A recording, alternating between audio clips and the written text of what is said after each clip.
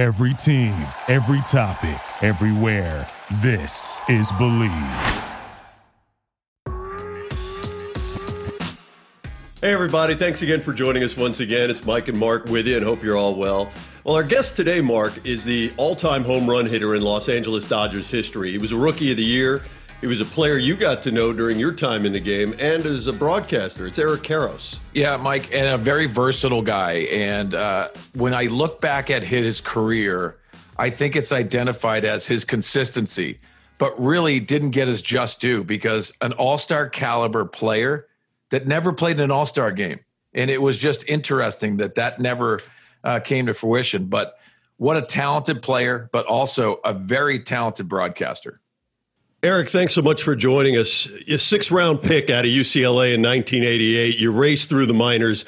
But let's start with your major league beginning when you were called up, September of 91. Tell us about the moment you found out you were going to the big leagues. Who told you? What transpired? Who'd you call?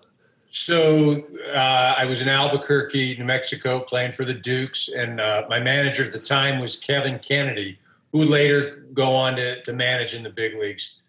So he called. I think there were 5 of us that got called in. There was a relief pitcher that later pitched for the Yankees, John Wetland. There was Tom Goodwin, who now I think coaches with the Red Sox, but one of the fastest kids. A couple other guys. But Kevin had said, hey, look, you guys have had great years. You're going to have an opportunity to go up to L.A. And at the time, the Dodgers were, competing with the Giants. I'm sorry, the Braves and the Reds, for the division. And it was exciting for us. We're thinking, holy geez, man, we're going up to the big leagues. They're right in the thick of trying to win the division, playoffs. So then we, to properly prepare for it, we stayed up all night. Then we had a flight out the next morning, Sunday morning, and we suited up for that day's game, which was against the Chicago Cubs. And needless to say, we were all on adrenaline, nothing, the hype and everything. We were all excited. And then I made my first appearance that day. And ironically, I made it as a pinch runner, which is so contrary to my career and my physical abilities. But yeah, I pinch ran for Mike Sharperson. And that was my, I still remember running onto the field, Tommy. And remember, this is the crazy part, yes, pinch runner, but a Hall of Fame manager made that decision. So, you can't question the Hall of Famer here, Tommy Lasorda.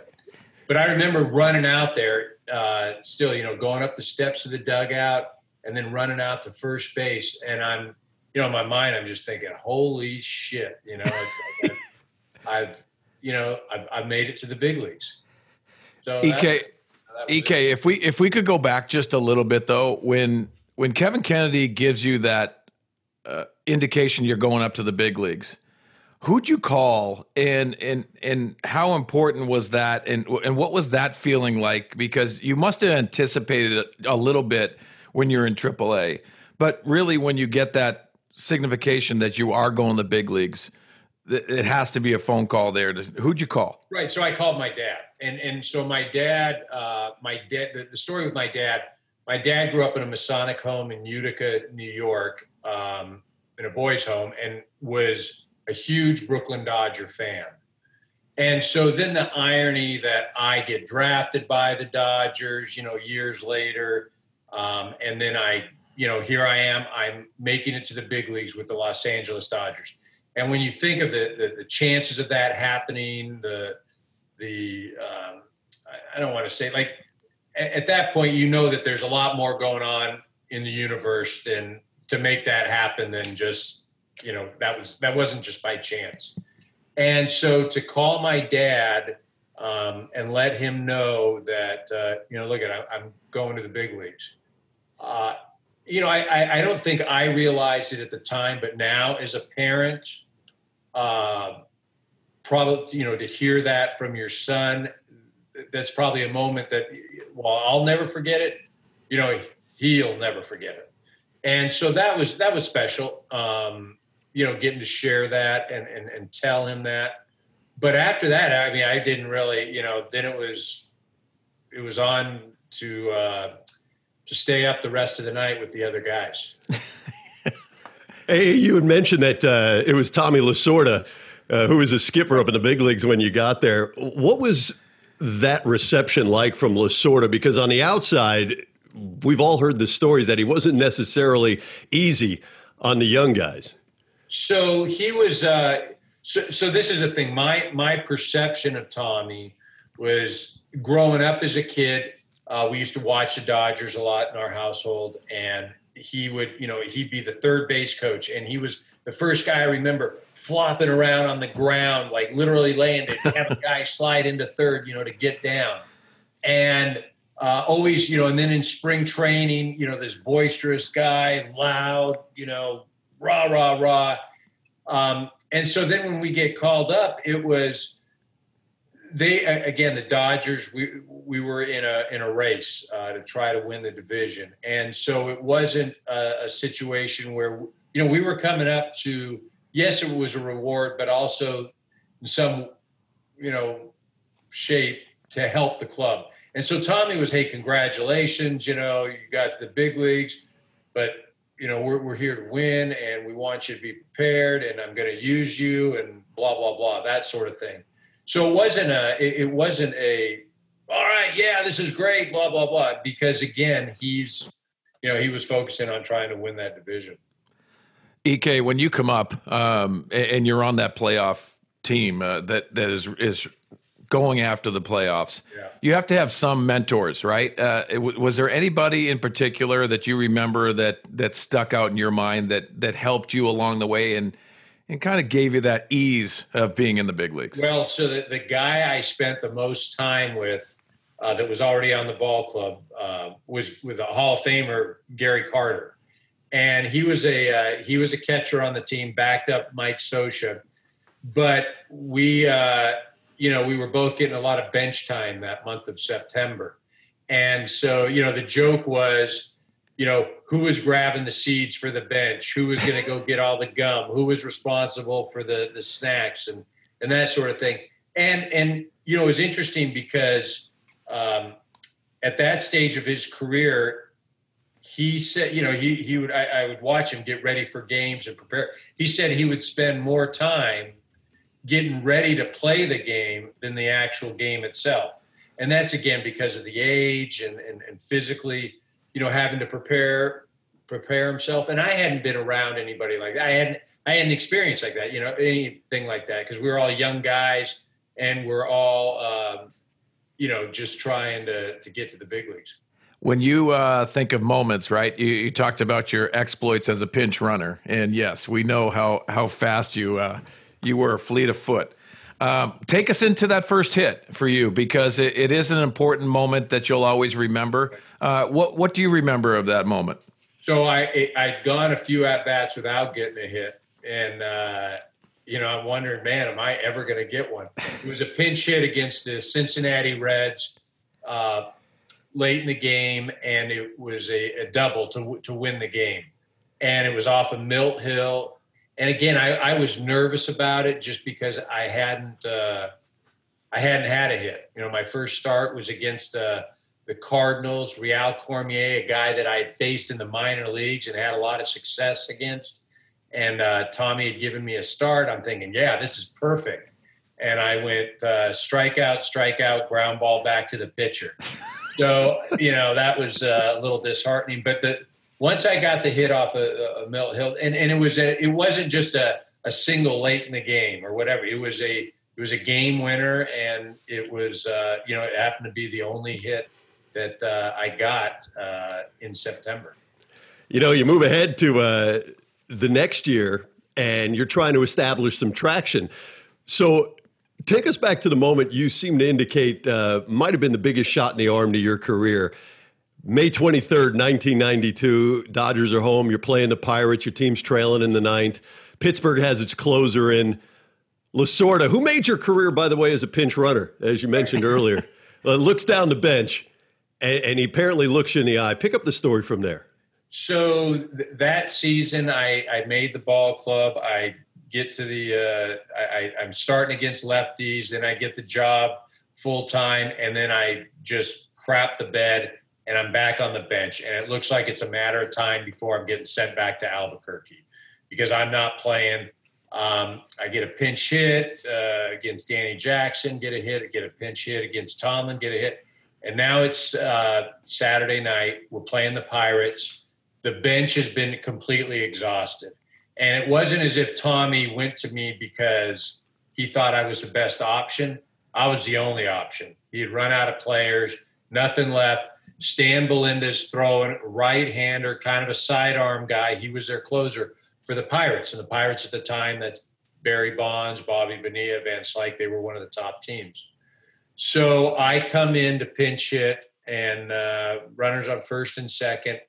And, like nowadays, like they give the percentage chance of, each play being successful on the computer. That percentage would have said 0, right? Any kind of hit or whatever. So I went up there and I fouled off a ton of pitches and I just kept fouling them off, getting another pitch.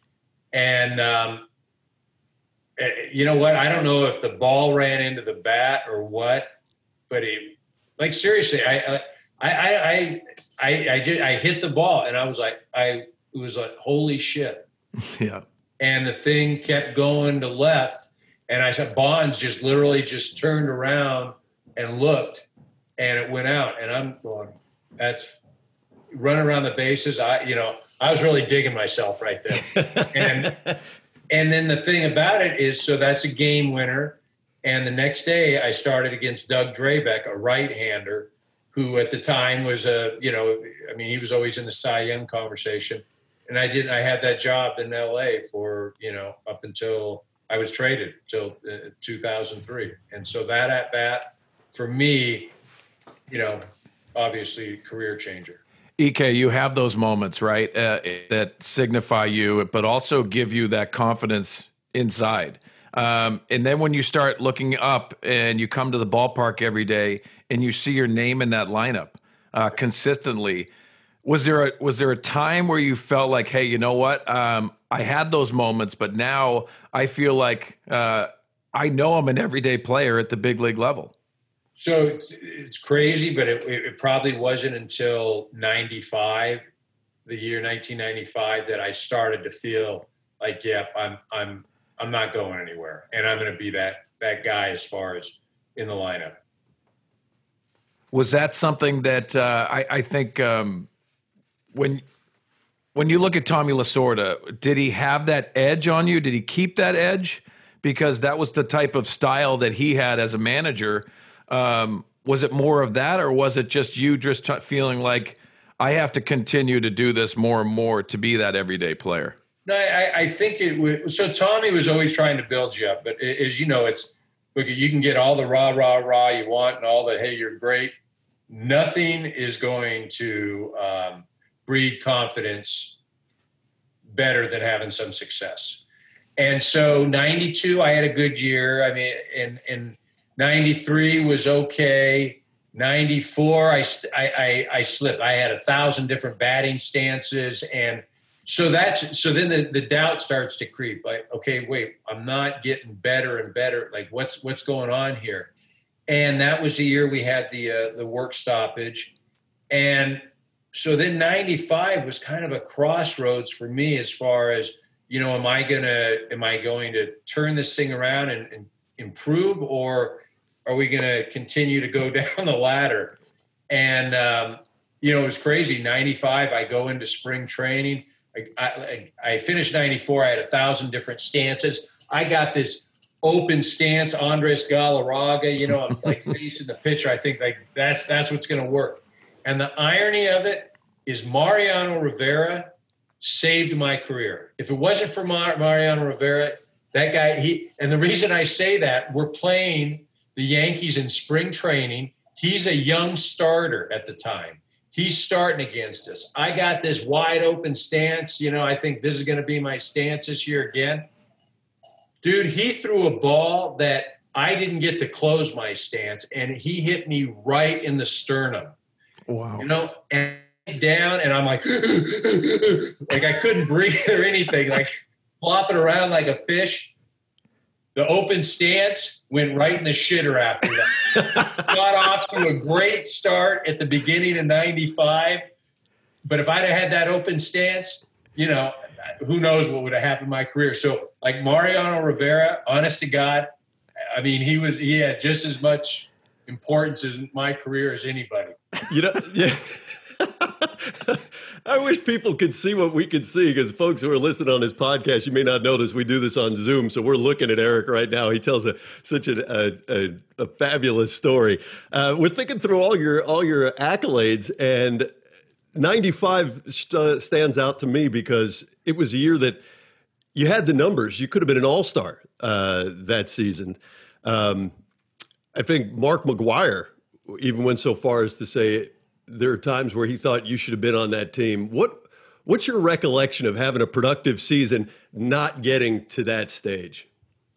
Lack of a better phrase, I'd say I got fucked.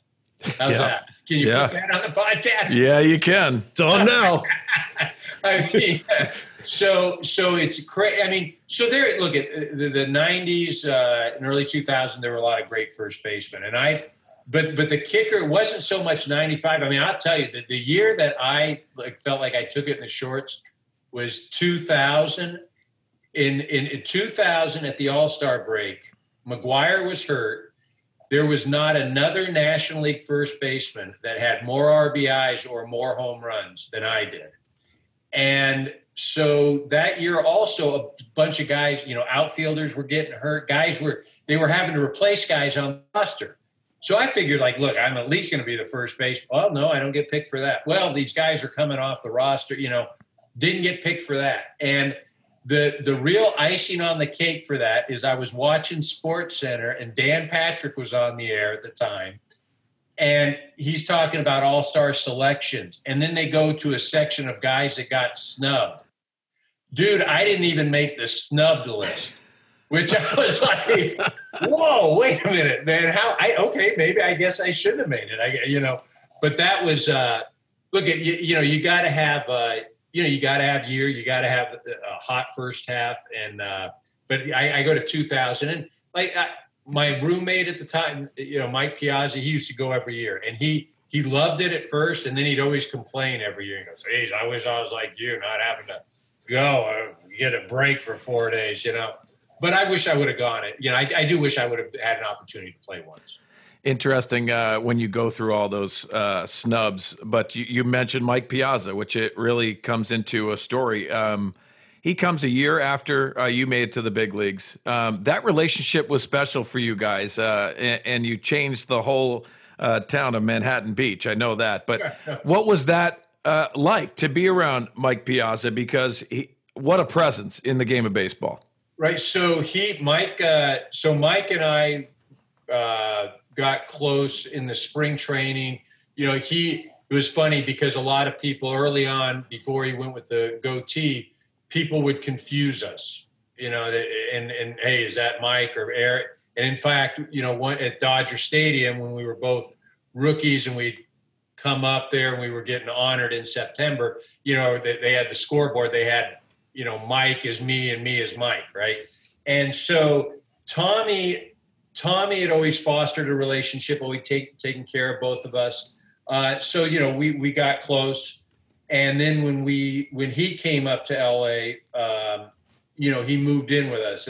I say us, there were a couple of us that shared a place, and there was a room available. And so to come up together, to both be, play for the Dodgers, to be single, all that sort of stuff.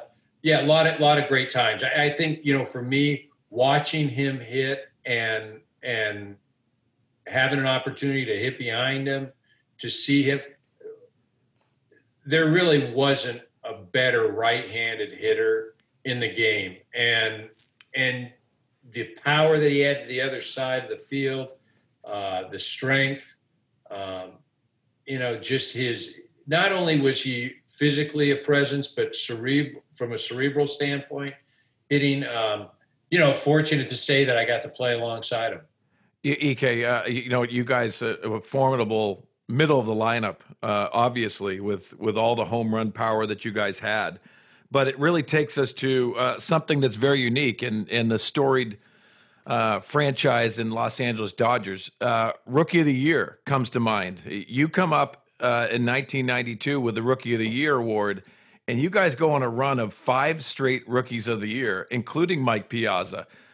Speak to what that really meant to the organization. I know individually it had to feel good, but really it signifies how talented this organization really was. Well, so the Dodgers had always, talked about player development, bringing up their own. The Jackie Robinson Award is the Rookie of the Year award. So obviously that, has a huge impact in the organization. And then you talk about in the late 70s, early 80s, there was a stretch where they went on a run. Dodgers went on a run. I believe 4 guys. Yep. And so, Tommy has always prided himself on bringing up young players and developing them. So 1992 was a horrid season for the organization. I mean, we lost 99 games, but I was fortunate enough to win the Rookie of the Year award. Mike comes up the next year and, just obliterates everything as far as the numbers he put up. I mean, he was in MVP conversation. He wins the award. We have Mondesi, who physically was as talented as anybody. Unbelievable. He wins the following year. Then we have Nomo coming over from Japan, and then Todd Hollandsworth capped it off. So that was, looking back on it, it's nice to be a part of. It's nice to have a run like that. Would I much rather look back on that saying, hey, look, we won a World Series here. We won a World Series. We were in the process of we had a lot of young talent, but we traded away Pedro Martinez, right? We traded away, some other Pedro Estacio. So we had a lot of young guys, and there's no question that the development system was probably as good as anybody's in the organization. So it's looking back on it, fun to be a part of. Yeah, you mentioned Jackie Robinson, the award for the Dodgers, 18 Rookie of the Years. The next closest to the Yankees is 9. So it really puts in perspective. Yes, it is about championships, but also that brings up something interesting on our podcast that we like to bring up, and it's the rookie cards and your baseball card. What did that mean to you, if anything, seeing that the first time and obviously signing all those? So I was a huge baseball card collector as a kid growing up, whether, go down to the 7-Eleven, down the street. My brother and I had always walked there when we were little, buy the packs, that was our big deal. And I don't want to admit it, but I'll admit it. I mean, one time I tried to rip off 3 packs and the lady from 7-Eleven grabbed me and started screaming at me, terrified me because I was about 6 years old at the time. But baseball cards, super important to me. And then for me, my first card is an Upper Deck card. And the irony of it is it's a picture, though, of me playing first base. And you would think, okay, yeah, that's first. But it's me in Bakersfield, California. And the reason, how you can tell is if you look at me in my uniform, the name on the back, Keros, in the big leagues with LA, it's stitched right in the uniform. Yep. At Bakersfield, there was a big patch, and it just said Keros, and you just stuck it on the back. And so if you look at this card, you can see that it's a big patch on the back, and you would know that, yeah, okay, this is a big league card, but this is actually a minor league photo. So, but having cards, so I got a bunch of cards. The funny thing here, after my rookie year, I had a card deal. This is when memorabilia and card signings were real big. So I did a deal where I signed 120,000 cards, but I was more than happy to do it because I made more doing that than I did my rookie year. My rookie year, my rookie year was 100. That was back 106, 109,000. Yeah, that's right, something like that. So, I was more than happy to sign those cards because I didn't know that. You don't know if that's going to be your only year in the big leagues. You don't know if what it's going to be. So I was like, yeah, shoot, I'll sign those cards. Bring them Eric, up. You mentioned your dad was such a big fan of the Dodgers. What was his reaction when he sees your first big league card with LA? So I don't like the card thing for him. I don't know if it was that important as much as you got the whole thing. My dad caught a ball at the Polo Grounds that Don Newcomb, pitcher for the Dodgers, won an MVP, hit off the Sal Magli of the Giants. My dad took my mom for their honeymoon to Dodger Stadium to see Koufax and Drysdale pitch. My dad's, we listened to Dodger games growing up as a kid. My dad would go into his office. He was a banker. He'd go into his office. And in this part of the house, it was the only place, we grew up in San Diego, the only place in the house that could get radio reception. And that's where he'd be listening to Vin Scully and the Dodgers. And so, my brother and I'd go, lay on the floor and hang out and listen to him. And so the whole Dodger thing growing up, it's kind of eerie that it was such a big part of our life. And the crazy thing is I hated the Dodgers growing up. Couldn't stand them. Loved the Cincinnati Reds. Reds were my favorite team. But the whole Dodger thing for my dad, and, again, as a parent now, I can only imagine how, special it was for him to have his son play for a team that he was such a big part of his life. EK, being around you, you have good perspective and you reflect on a lot of stuff. You mentioned Don Newcomb, who was incredible. When you're in that uniform, and I spent a year and a half, 2 years in that uniform as well, it's special to not only put that major league uniform on because of the history, but also you mentioned Vin Scully, and there's so many guys that represent the Dodger organization. Put in perspective for you how you felt with that, and how you do feel with the history of the Los Angeles Dodgers. So the history thing's crazy. So again, I think that I have a greater appreciation because it was so ingrained in my upbringing, right?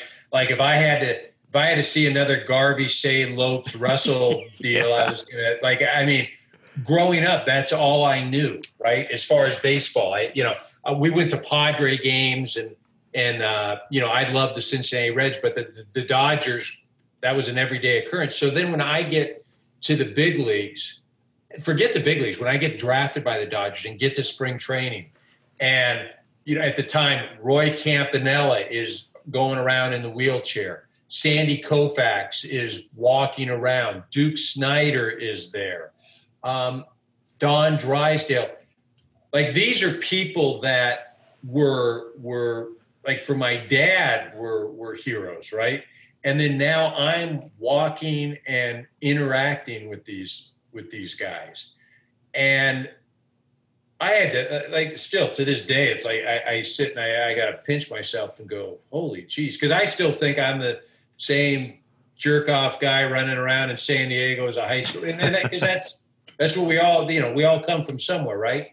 And to be, I'm not going to say a part of the hit, but to interact with these people that have accomplished, that are Hall of Famers, that have won world championships, that I grew up idolizing, crazy.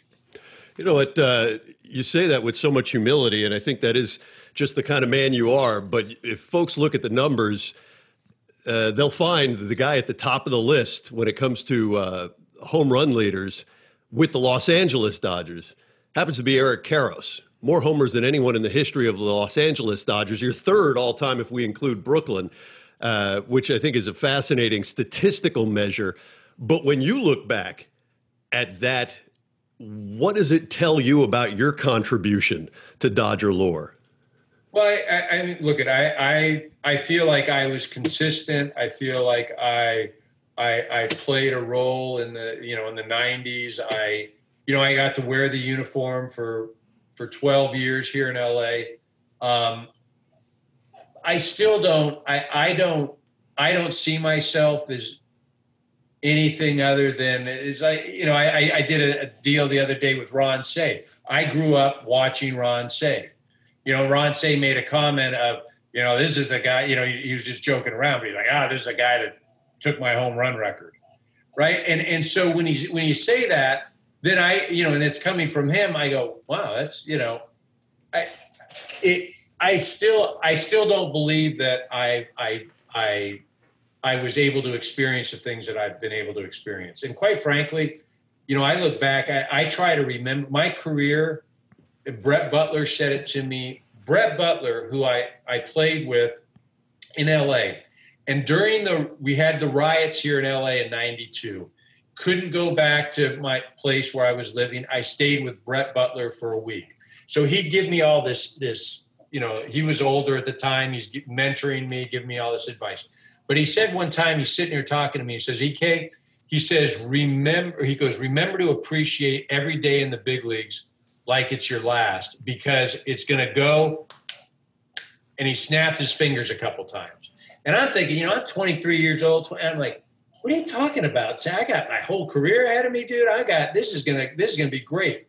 But I'll be darned if this career didn't go like a snap of the fingers. And I can't remember 99% of it. Like, it doesn't even feel like I played. Wow. The only reason I feel like I played is because I'll see something or I'm doing an appearance. But, I can't remember 10 games. Like, it blows me away when I hear guys say, well, I remember facing blah, blah, blah on a Tuesday, and he started me off with a curveball, then he came back with a slider, and then he threw I'm like, what? Yeah. What? How the hell can you remember that? Like, I can remember a handful of games at best. And it's amazing too, the recall that some people have in this game. I marvel at it, and most of them are either managing or they're doing something. Sween Dog, do you honestly believe these guys? I call bullshit. Well, I do. Yes, I do. There's times that you sit there and go, you know what? Was someone telling them that, or is there an earpiece in their ear to be able to say it? EK, you talk about the moments, and I think we'd be remiss to not talk about your playoff opportunity in '95 against your favorite team, the Reds. What do you remember of that? My history with the Dodgers in the playoffs, we never won a game, which, like, you look back and go like, geez, that's a complete failure. But against the Reds, we lost the first game. The second game we should have won. We were down 3-2 going into the ninth. Tommy did not. We didn't use our closer for the top of the ninth. We gave up 2 more runs. We ended up scoring 2 more in the ball. We lose 5-4. But it's what were we saving our closer for? Then we flew to Cincinnati. We were down 2-0 and then just got blown out. I remember Joe Morgan calling those games. I remember having a good series. The irony, Joe Morgan was an idol of mine growing up. I remember thinking that, this is going to be the norm. We're going to playoffs every year. That we got a bad break here. Things didn't go well.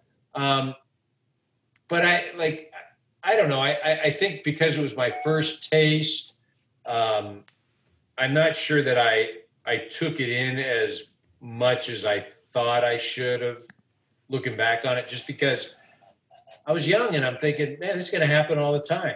Me and Mike, and we're going to lead the team forever. And, you have this aura of invincibility. But, I look back on that and I always feel, you go back with the rookies of the year. We had a young team, but we never made that move to get that veteran guy to bring us over. It's like, I looking back on it, I say, geez, like the Padres go out and get Greg Vaughn, and the Braves are going to get Danny Nagel, and we're getting Chad Curtis. Mm-hmm. And we had a young team. but we never had, even like I go back to the Dodgers in the early 70s when they had the Garvey, say Russell Lopes, they went out and got Jimmy Wynn. Jimmy Wynn was a guy that arguably should have won the MVP in 74. And so, they got a Reggie Smith. And that's why I look back at my career with the Dodgers and just that run. And we had good players. We had some, future Hall of Famers, but we never had that veteran presence. And, I think that's what we missed. Eric, playoff team in 95 and 96, but your time in L.A. comes to an end after the 2002 season. Mm-hmm. As we've talked about, I mean, this is your history. This is who you are growing up. It's in your blood. It's your identity. Yep. But you're flipped in December to the Cubs. Did that come as a surprise to you? How'd you process what happened? No, well, so it was a contract dump, essentially, was what it was.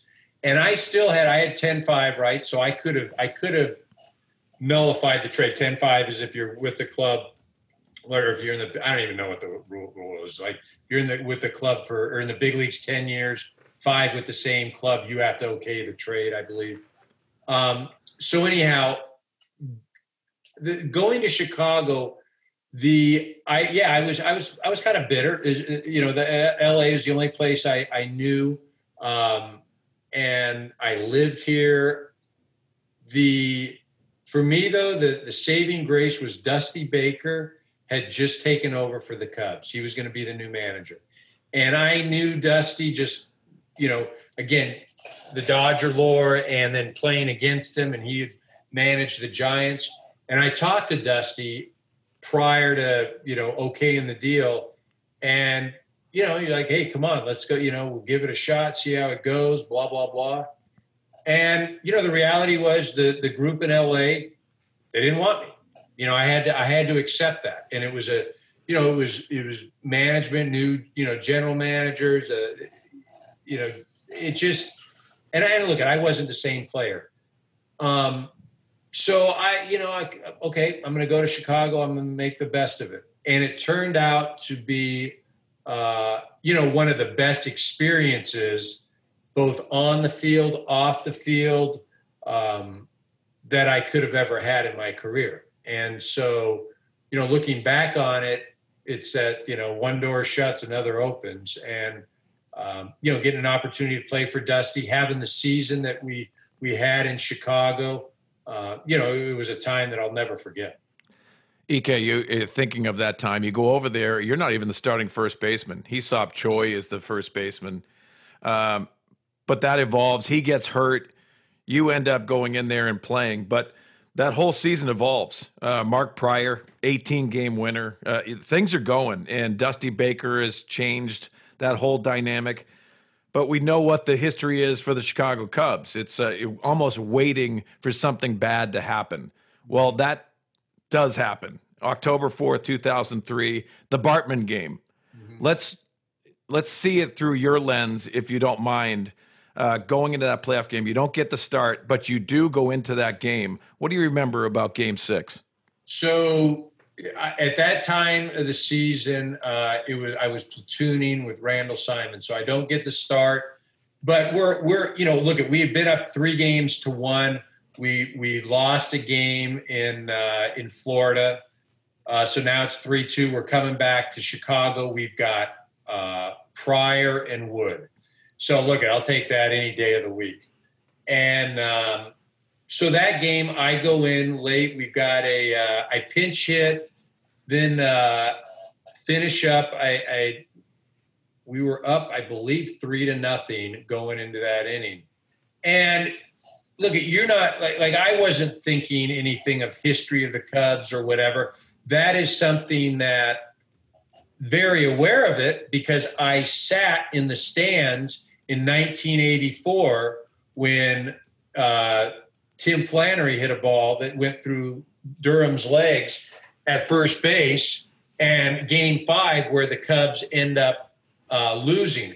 And I was there the night before when Garvey hit a home run off of Lee Smith to right center field. So I was very aware of Cubs history, but I didn't think that that had nothing to do with, as a player, that has nothing to do with anything. we're up 3-0, and then things kind of start to, go sideways. The kicker, obviously, it's not really the Bartman deal as much as it was we have a ground ball hit to our shortstop who was the most automatic guy of all time. And it's a possible double play ball. And at the worst, it's 1 out. We don't get any outs there. And, then we got problems. Then there's a pop-up, Luis Castillo, I can't remember. That was, I don't even remember. I think it was Luis Castillo. He had hit a ball. They don't, Bartman, he does what any fan would do. Like that, what any fan would do. That everybody wants to focus on that. But again, I go back to the ground ball. And even when the foul ball happened, it's like, that's not a big deal. We're going to get, we're going to get a double play here. We're going to get out of this inning. That doesn't happen. Then the ground ball, and then, Alex doesn't make the play. And then the wheels go off. I'm still not thinking anything at the time, or because look, we got Kerry Wood tomorrow. We're going to win tomorrow. It's Wood versus Redmond. We're winning that 100 out of 100 times. And so it wasn't until in the first inning, Miguel Cabrera hits a 3-run home run in the first inning off of Woody. Wow. And then I'm going, oh shit. Yep. This might not turn out too well. But the irony of it is we go ahead. We had a 5-3 lead going into the 5th with Kerry Wood on the mound. And, again, I'm still not thinking like curse or bad luck or anything. But, we ended up losing that game. And in the 5th inning, Kerry Wood walks a guy to lead off the inning named Brian Banks. Brian Banks never plays in the big leagues after that season, goes on to become a dentist. How does Kerry Wood walk Brian Banks? I look back at some of the stuff that happened, and then you go, maybe the universe wasn't going to let the Cubs win that year. Because there's some crazy things. Mike Lowell comes in the first game and hits a ball that goes in the bread basket or the little basket, and he's pinch hitting in the, extra innings, off of Mark Guthrie. Mike Lowell was the most bitter dude going then because he had lost his job to Cabrera. Yep. Wasn't playing. I don't know. It's just like crazy things happened that series looking back on it. The Bartman thing, that gets all the play. But he did nothing that every other fan would have done the same thing. Yeah, Ike, Alex Gonzalez, 10 errors that year. He was so sure-handed. It was a shock to everyone. It's just kind of how baseball evolves. You lose Game 7. Florida goes on to win against the Yankees that year. You, in particular, go to Oakland A's and finish up your career. And then you're starting to realize, hey, what's next? To me, that decision sometimes isn't as easy as people think it is, just staying in the game. But you choose to go into the broadcasting route. What made you choose that route? So I was lucky playing in LA. I always had opportunities. So if we weren't in the postseason, then look at the local stations would ask, hey, would you like to do some postseason work? Stu Nahan, who was a longtime sportscaster and also his claim to fame was an appearance at Fast Times at Ridgemont High. He kind of took me under his wing, gave me some chances. The real break for me though was 2004. I had been released by the A's. I'm back at home, and the Fox needs somebody to do a game. There was an announcer scheduled to do the game. He, there were some issues, so he couldn't do the game. So Fox asked me to do the game. So it's my first, I've never done a game in my life.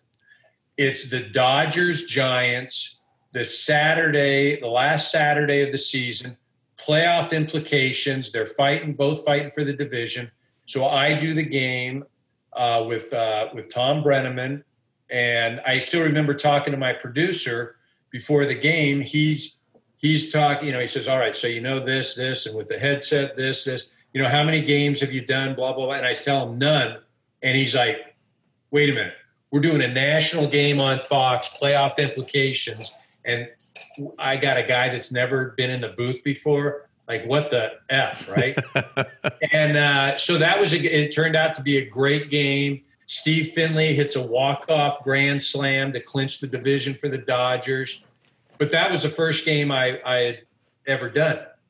And I thought I was sweet. I thought, like, man, I'd knock this thing out of the park. And I was, but looking back on it, I did so many things wrong. And my play-by-play guy just led me through and was great. So, but I think, all right, now I got a career in broadcasting. All right, what's next? Well, so Fox, Ed Goren, president at the time, said that it would be best that I go learn the trade and get reps somewhere else. And that was ESPN. And ESPN gave me an opportunity. I went and I did College World Series, Little League World Series, and which was probably the best thing I ever did, because I was doing at sometimes 2 games a day. Got to work with some wonderful people. And that really was I spent 2 years at ESPN, then came back to Fox. But there's no question my time there, enabled me to have enough experience and to refine some of my abilities to translate this thing into quite a career with Fox. You know, it has been quite a career. You continue to do work, especially with games, but also you do MLB Whip Around with Kevin Burkhardt and all the fellas to be able to do that. And I'm occasionally on the show with you as well. It's amazing how your career after you're playing evolves, and you've done a fabulous job with that. But what identifies you is that UCLA was huge. You've mentioned it already. And you have the ability to be a dad now to 2 boys that are going to UCLA and experiencing that on the baseball side to that. Speak to what that means for you of being a dad, and how nervous are you when it comes down to raising 2 boys? It's sort of surreal. Howie Long, who had a couple of boys that played in the NFL and the former Hall of Famer, he said it best when talking about being a parent and let alone being a former athlete and a parent of kids that are playing. He said that he would sit in the stands, and he would also liken it to playing, where the adrenaline just gets going, just like when you're playing and sitting in the stands watching your kid play, the adrenaline gets going. The difference, though, is when you're a player, you could release that adrenaline on the field, whether it was football or baseball, whatever way. You could release. In the stands, you got to sit there, and you got to be stoic, and you got to be calm. Because if you start screaming, it's like, oh, there's that ex-athlete jerk off, just can't control himself, out of control parent, blah, blah, blah. So there's no question, it's difficult. But I'm proud, but I also have to, I want my kids to create their own path. They're not me. They're their own people. And, one of the things that I will never be able to identify with, and I can always, we can all draw as parents, we can say, well, back when I went through this, and you can try to explain to your kids and relate your experience. I can't relate the expectations that are placed on my boys just because of, what I did for a job. Right. And that I can't relate to. And it's got to be like, look at my older son used to be a first baseman. In his junior year, he was like, screw it, I'm going to be a pitcher only. Like, I'm done with the first base garbage and you trying to teach me how to hit and whatever. And, he pitches. And, the younger one is still, he's a position player, but he plays third base. I'm super proud of him. I think more than anything, my wife and I are most proud that they're good kids, knock on wood, I'm knocking. And the sports has allowed them something to focus on, to, keep them, disciplined. But I don't have any, like, oh, my kid's got to, do what I did or play in the big leagues or anything like that. No. EK, well, you talk about that, and yes, you're going to be in the stands watching your sons. What's next for you? Is that something that evolves? Are you continuing with the broadcasting and want to do that, or even out of the game of baseball?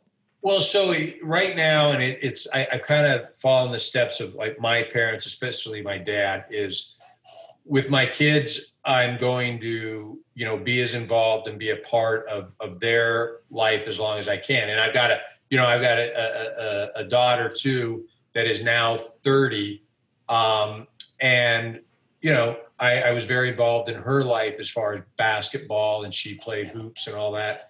And because I'm not going to get that time back, not going to get it back. And so the being around the kids, I plan on, going to UCLA and watching games, but there is a next chapter, right? I've been fortunate to do the broadcasting thing, that really isn't up to me. That's up to Fox, what that landscape looks like.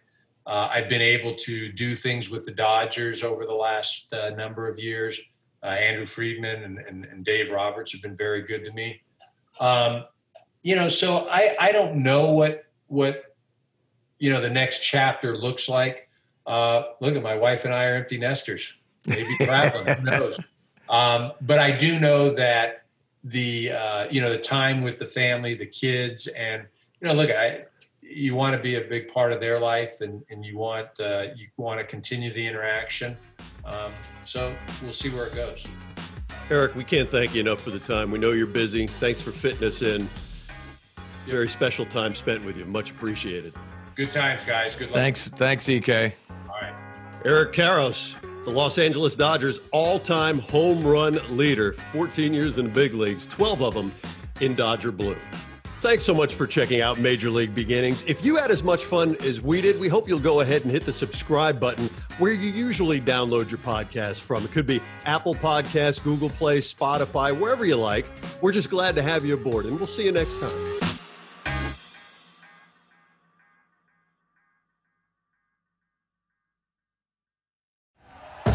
Thank you for listening to Believe. You can show support to your host by subscribing to the show and giving us a 5-star rating on your preferred platform. Check us out at Believe.com and search for BLEAV on YouTube.